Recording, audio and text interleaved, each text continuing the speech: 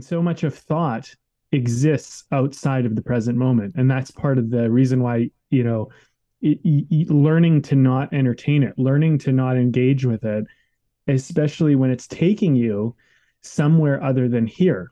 And there's all sorts of reasons why people convince themselves that they need to go to the past or they need to go to the future, and it can be very seductive.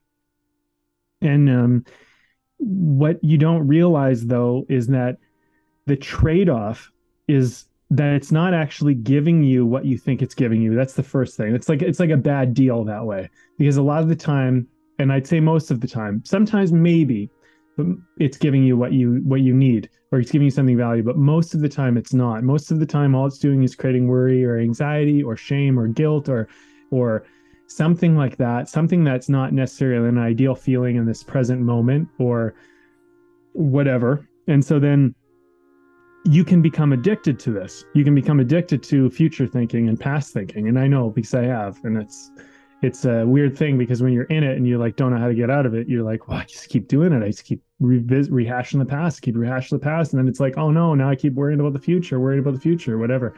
So that's one part, is like, this doing nothing is about being present, right? Because there is nothing that needs to be done in the moment and except be.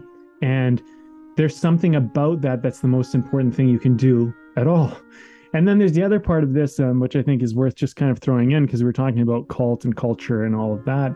And this, we also have a bit of a cult of self-improvement now. And that actually goes very nicely hand in hand with the cult of productivity, because it's like, be productive, be a productive human being, get stuff done. How much did you get done? How good are you at getting it done? Yeah. And if you're improved, then you can be more productive. Exactly.